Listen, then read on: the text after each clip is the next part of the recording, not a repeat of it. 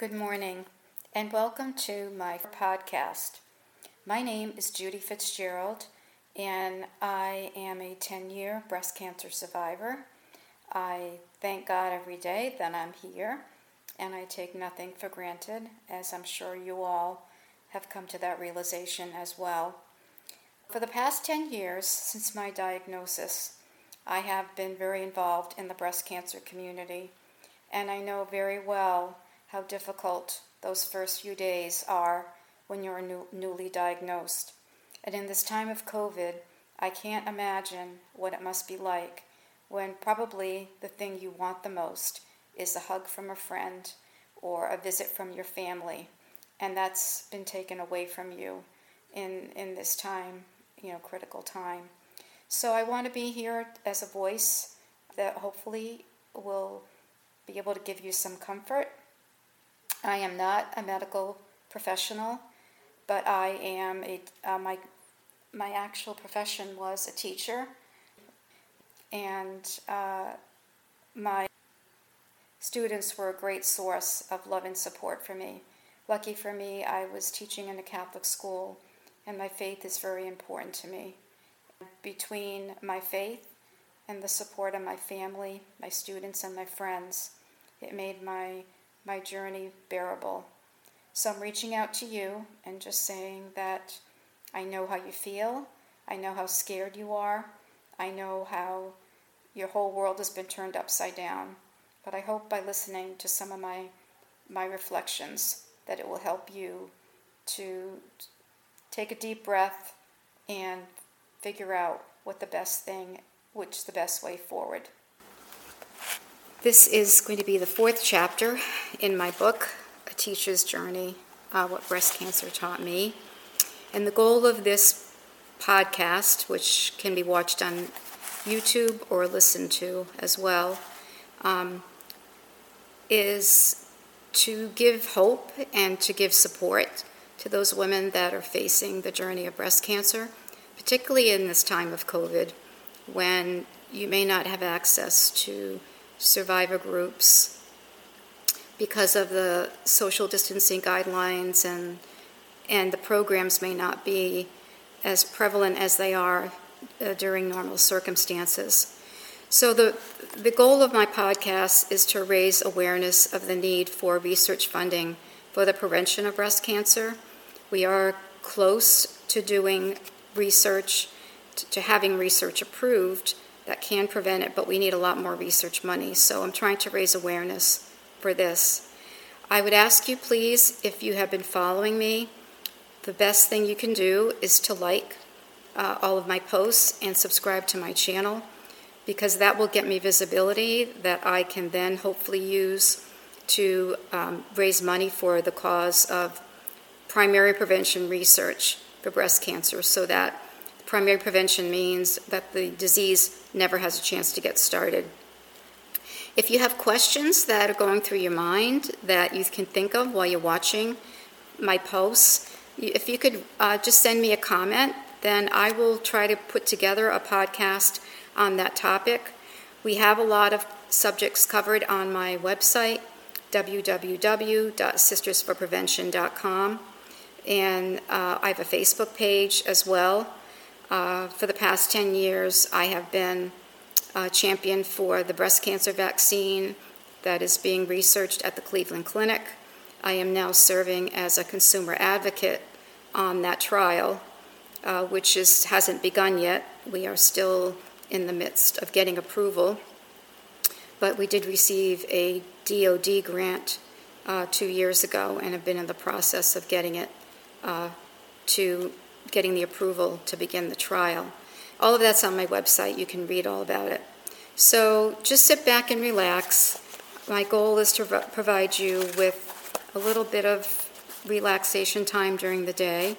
Maybe just feel like you're talking to someone who's been on your journey, although everyone's journey is totally unique, and no one should tell you what to do with your experience, because you know in your heart what the right thing is for you. So where I left you last was I had just received the phone call that my mammogram did not look normal. and could I please come in for further testing. So that's where we are right now. So, as I've said before, at the beginning of every chapter, I try to start with a quote that sort of inspires me and sort of tells where I'm going with that chapter. A lot of the quotes perhaps are Bible quotes, because in my year of treatment, I received so much outreach and love from my former students. And as I said before, I taught at a Catholic school. And I used some of the prayers and quotes that they sent me, which lifted me up, and I hope it'll lift you up. So today's quote comes from Exodus. It's chapter 14, verse 12. And the Lord said, "Do not be afraid. Stand firm, and you will see the deliverance of the Lord. He will bring you today." So do not be afraid. That's a tall order when you've been diagnosed with breast cancer. But just for the moment, take a deep breath and just sit back, get a nice cushy pillow and a blanket maybe, and just listen. So the phone rang. I began to shake as I answered the call. The voice on the other end was the radiology doctor at the hospital. He calmly, in an all too matter-of-fact manner, said that there was an area in my right breast that needed an immediate biopsy. Biopsy? I thought. Hold on, pal. Didn't he know he needed to follow protocol? I'd been down this road before. Surely the next step was to merely get more films to get a better view. Maybe he was fresh out of med school and had made a mistake. I immediately went into the state of denial, which is a really nice place to be sometimes. My thoughts became words, and I said, "Don't you really mean that I need to come in for more films?" The poor man then became flustered and said that my gynecologist was out of town for the holidays, and he had been instructed to advise me to get a biopsy as soon as possible. Remember, this was right after Christmas. It was between Christmas and New Year's. Since my doctor was not available, he would be happy to make arrangements for me to meet with the surgeon who had removed a lump from my leg and my breast a few years earlier. He emphasized that the procedure should be scheduled promptly. Time was of the essence. My heart was racing, and I stood there in shock for what seemed like several minutes. I hung up and immediately called my husband, John. John is my rock of security and always maintains a sense of calm in any storm. Although often I can get irrational, he is always the voice of reason. It is one of the many things I admire and love about him. He asked if I wanted him to come home right away, but I said that I would be fine, as he would be home shortly. We only live about 5 miles from school, and I wanted to get home as soon as I could. Thank God we had finished our review. Remember, I was meeting with the teacher who was going to take back her class after the holidays, because my ability to concentrate had ended with the phone call. As soon as I arrived home, I immediately called my sister-in-law, Betty, to get the phone number of her surgeon at Dana-Farber.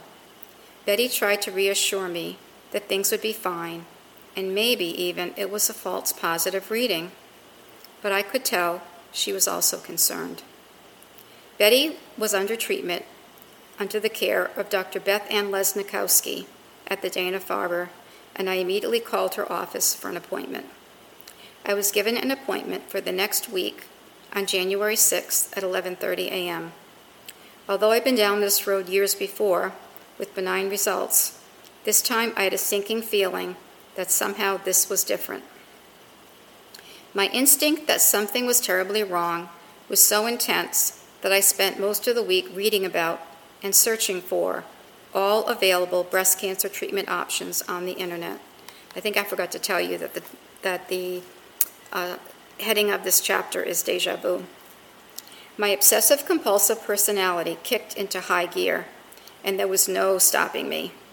By the time my appointment date arrived, I felt prepared enough to logically face any situation. However, emotionally, I was a complete wreck. I know you can relate to that. I don't have to explain that to you. I had mentally prepared myself for the worst and resolutely vowed that if diagnosed with breast cancer, I would absolutely choose mastectomy over lumpectomy. I had already sacrificed a portion of my left breast to a lumpectomy during my previous biopsy, and I just couldn't face the possibility of future issues. If I had cancer, I wanted to do everything possible to reduce the chance of recurrence. I knew that there were no guarantees, and that statistically there was no difference in the survival rate of lumpectomy versus mastectomy. But in my own mind, I wanted all the insurance I could get. Another issue was the reconstruction options. I knew that if possible, I would want immediate reconstruction, and had learned that often a lumpectomy required chemotherapy and radiation, and that sometimes with a mastectomy, that was not going to be a problem. If my cancer recurred later and a mastectomy had to be performed then, the fact that I'd received radiation might limit my future reconstruction options. So all this was going through my head, and I did a lot of looking on the internet. And I will tell you, the internet can be your friend, but the internet can definitely be your enemy when you're really looking at what could be the worst case. I know you're probably thinking, like my husband was, slow down, girl. Don't get ahead of yourself. He was aware of my habit of diving into things full throttle whenever I had a problem, and was used to his role as the voice of reason. I can't explain how I felt. I can only say that a voice inside me convinced me that my feelings were real. So whether you call it women's intuition, many people and survivors I've talked to said that they felt the same thing. You can call it deja vu, because I'd been there before with a benign biopsy. But all I can tell you is that the voice inside me said I needed to prepare myself for the worst, but I could never have known at that point how much worst could really get. Now Christmas seemed like light years away. My son Jonathan had already gone back to Florida and law school. We had decided not to tell the boys anything about the mammogram report until we had more information. James returned from New York on New Year's Day, and I tried to enjoy the remaining few days with him before he returned to California without seeming worried. Inside, I was terrified. The weekend before my appointment at Dana-Farber, I also visited with my dear friend, Sister Anne-Marie Walsh, FCJ, which stands for Faithful Companions of Jesus. Sister had been my principal for 5 of the 6 years I taught at St. Philomena's School. She had also been the principal for all the years that my sons were students at the school. She knew breast cancer all too well, as she had lost her fellow FCJ, an actual blood sister, to breast cancer. Being a good friend, she tried to reassure me that I would indeed be fine. Knowing that the sisters were praying for me was very comforting, and I was trying hard, however unsuccessful that might be, to put it out of my mind. I tried positive meditation, listening to music, and envisioning myself getting on that airplane and going to Florida for the winter, hoping that as long as I kept envisioning it, it was actually going to happen. When I left, I jokingly said to Sister, I'm tired of these old things anyway. If I have breast cancer, I'm going to get myself a set of Dolly Partons. Sister laughed and said that at least the stress hadn't affected my sense of humor. Since she was returning to Canada the next day, she promised to call and check on me after my appointment. We hugged, and I got a bit emotional. And as for the Dolly Partons, be careful what you wish for. So I'm going to leave you there. That's the end of that chapter, pretty little short chapter. But as you can see, I had a little bit of advantage than most people in that although I was diagnosed at my local hospital with my local gynecologist, I had immediate access and information of where to go to a breast specialist. I spoke in another one of my blogs about the importance of getting a second opinion. You're going to see in the future chapters of my book how important that second opinion was that I went to Dana-Farber to get. And you'll also see, I'm just going to say that don't be afraid to get a second opinion, and you can listen to my blog about it. Doctors are not infallible. Nobody's infallible. It wouldn't hurt to have someone else look at your mammogram films, or even when it comes to that point, the biopsy results, because what I've learned through going to conferences and talking to other survivors is that by going to a special breast center that only specializes in breast cancer, you know that radiologist and that pathologist is only looking at breast cancer pathology all day long, and they know it so much better than others. So that's my input on that. And if you're going to worry about it, you need to get as many opinions as possible, and you need to get the best care possible, and don't shortchange yourself. So I'm going to leave you with these words and say thank you for joining me. Again, if you could please like and subscribe to my channel, that would really help us raise the money we need for the prevention of breast cancer. Remember that Dr. Tui says prevention is the cure. If we don't have it, we don't have to cure it. So until next time, I will leave you hopefully in a peaceful place and say thank you for joining me. Good night.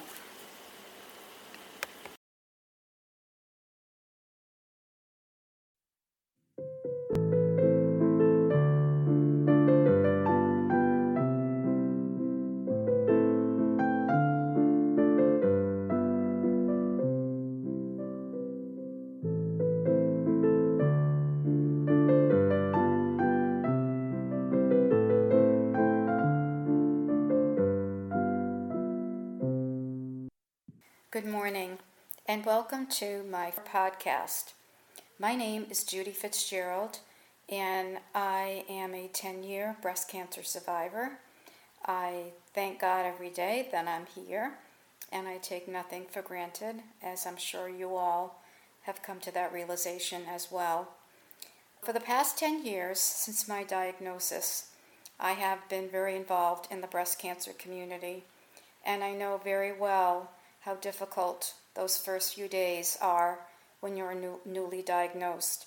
And in this time of COVID, I can't imagine what it must be like when probably the thing you want the most is a hug from a friend or a visit from your family, and that's been taken away from you in this time, critical time. So I want to be here as a voice that hopefully will be able to give you some comfort. I am not a medical professional, but I am my actual profession was a teacher, and my students were a great source of love and support for me. Lucky for me, I was teaching in a Catholic school, and my faith is very important to me. Between my faith and the support of my family, my students, and my friends, it made my journey bearable. So I'm reaching out to you and just saying that I know how you feel. I know how scared you are. I know how your whole world has been turned upside down. But I hope by listening to some of my reflections that it will help you to take a deep breath and figure out which the best way forward.